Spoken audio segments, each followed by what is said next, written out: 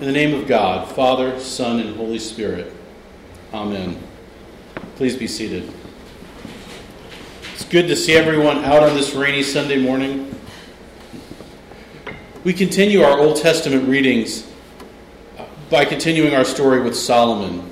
After Solomon's conversation with God last week, over the next few chapters we see examples of Solomon's wisdom, including the famous story of the two mothers who come before him with the baby, and they ask him to decide whose baby it is, and he, of course, says, "We'll cut the child in half," and one of them says, "That's fair," the other one says, "Nope, give it to her instead."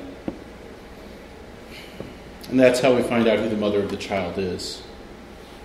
We then get chapters talking about how his court was run, who his advisors were, all of that kind of pertinent information. But starting in chapter 5, he starts to build the temple of God. And for 2 3/4 chapters, we get a lot of detail about what he did, who he worked with to get it done, how the temple would be outfitted. And then we get about a quarter of a chapter in chapter 7 that talks about how he builds his own palace. It takes about 7 years for them to build and outfit and do everything they need to do to build the temple. And so here we are, 7 or 8 years after God and Solomon had talked. And Solomon's finally ready to bring the temple into fruition. Verses 2 through 5, which we kind of skip over this morning, talk about the procession up the hill from where the tabernacle had been set up in the city. In verses 12 through 21, Solomon retells the story of how God's people got up there through this time, focusing on the temple and the tabernacle and David, his father. And then Solomon starts to pray. "There shall never fail you a successor before me to sit on the throne of Israel, if only your children look to their way, to walk before me as you have walked before me. Therefore, O God of Israel, let your words be confirmed, which you promised to your servant, my father David." He prays God will continue to fulfill his promises that he made to David. And then he asks a question, but will God indeed dwell on the earth? Even heaven and the highest heaven cannot contain you, much less this house that I built. It's a deeply philosophical question. We'll come back to it. Solomon prays that those who come to the temple, having sinned, will see forgiveness. Then he prays a series of prayers, most of which we skip over this morning. The first prayer is for an individual who sins.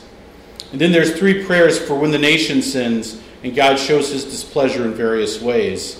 And then we get to our reading this morning when it's someone not from God's family who comes to the temple to pray, when someone comes from afar, that God will hear it and answer it. And after that, Solomon prays 2 prayers for the army. And in his closing prayer, he prays that all the people of the earth may know that the Lord is God and there is no other. Thank God for his mercy on those who are afar off when they first heard of God.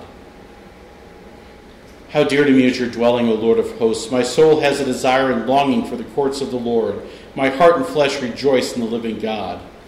Now, I want to spend one more minute with Solomon this morning. Next week we're not going to read this, but in the beginning of chapter 9, God comes back to Solomon. And he says, "Listen, because of your faithfulness, because of what you've done, I've consecrated the temple. And I'm going to answer your prayer. But know this, that if your descendants sin, there'll still always be a descendant on the throne. But if your descendants sin, they will no longer dwell in the land. Behold our defender, O God, and look upon the face of your anointed." This morning we read about that anointed one. He says, "Those who eat my flesh and drink my blood abide in me and I in them." He said these things while he was teaching in the synagogue at Capernaum. Now I know this is our 4th Sunday in a row working through this passage in John. But remember, it's only been 1 day since Jesus fed the 5,000. In their minds it's all very clear that this man may be the next Moses. And since he fed the 5,000 that day, he also crossed the Sea of Galilee and walked on the water for a few minutes. Just a couple of minor things. And now Jesus is speaking to the crowd for 30 minutes, an hour, we really don't know. And that whole time they've been going back and forth over the last several verses about who Jesus was and what he was going to give them. They wanted Moses. They wanted Moses to come back down and feed them again and lead them. And Jesus is saying, I'm not Moses. I'm the manna that God sent from heaven. But why was Jesus not Moses? Think about the story of Exodus. Skip over the exciting parts. Moses versus Pharaoh, Moses versus the court magicians, the plagues, the pillars of fire and smoke, the parting of the Red Sea, all that stuff you would stay up for when the Ten Commandments were on television when you were a kid. Skip through that stuff and think about the next 40 years. In Exodus 15 starts with this passage. I will sing unto the Lord, for he has triumphed gloriously. The horse and the rider have been thrown into the sea. The Lord is my strength and my song, and become my salvation. He is my God, and I will exalt him. My Father's God, and I will exalt him.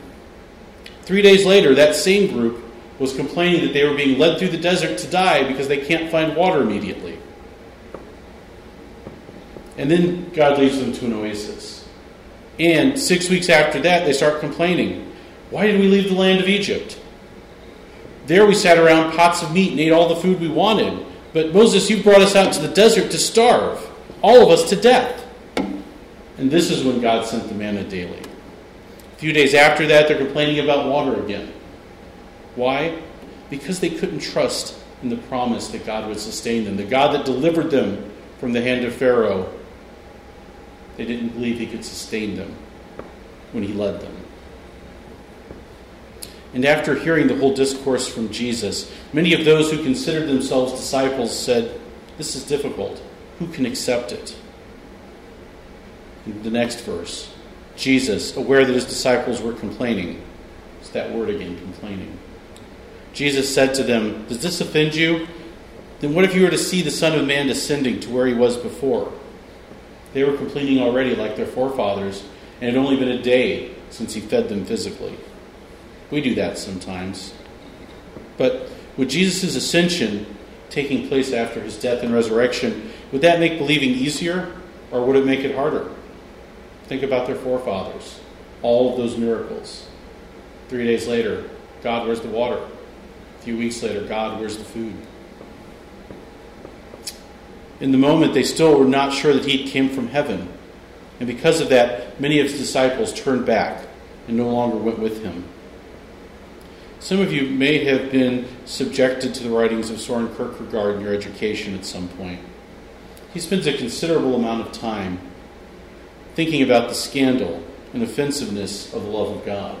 What do I mean by that? Kierkegaard was convinced that if we understood how unworthy we were of God's presence and of God's love, we'd be scandalized by the amount of time and amount of effort that God spent lavishing that love upon us. He contended there comes a point in our lives where we have to make a choice. Do we believe or are we offended? Did the God who created the universe also become a man? A man who died an unclean death, was buried, resurrected, and ascended to heaven? Who chooses to do these things? We're confronted by God with the scandal of his amazing self-giving love. And we face a tension that will either lead us to offense or belief. And in this tension, we have the beautiful possibility of faith. And with all this being said, Jesus turns to the 12 and says, do you wish to go away?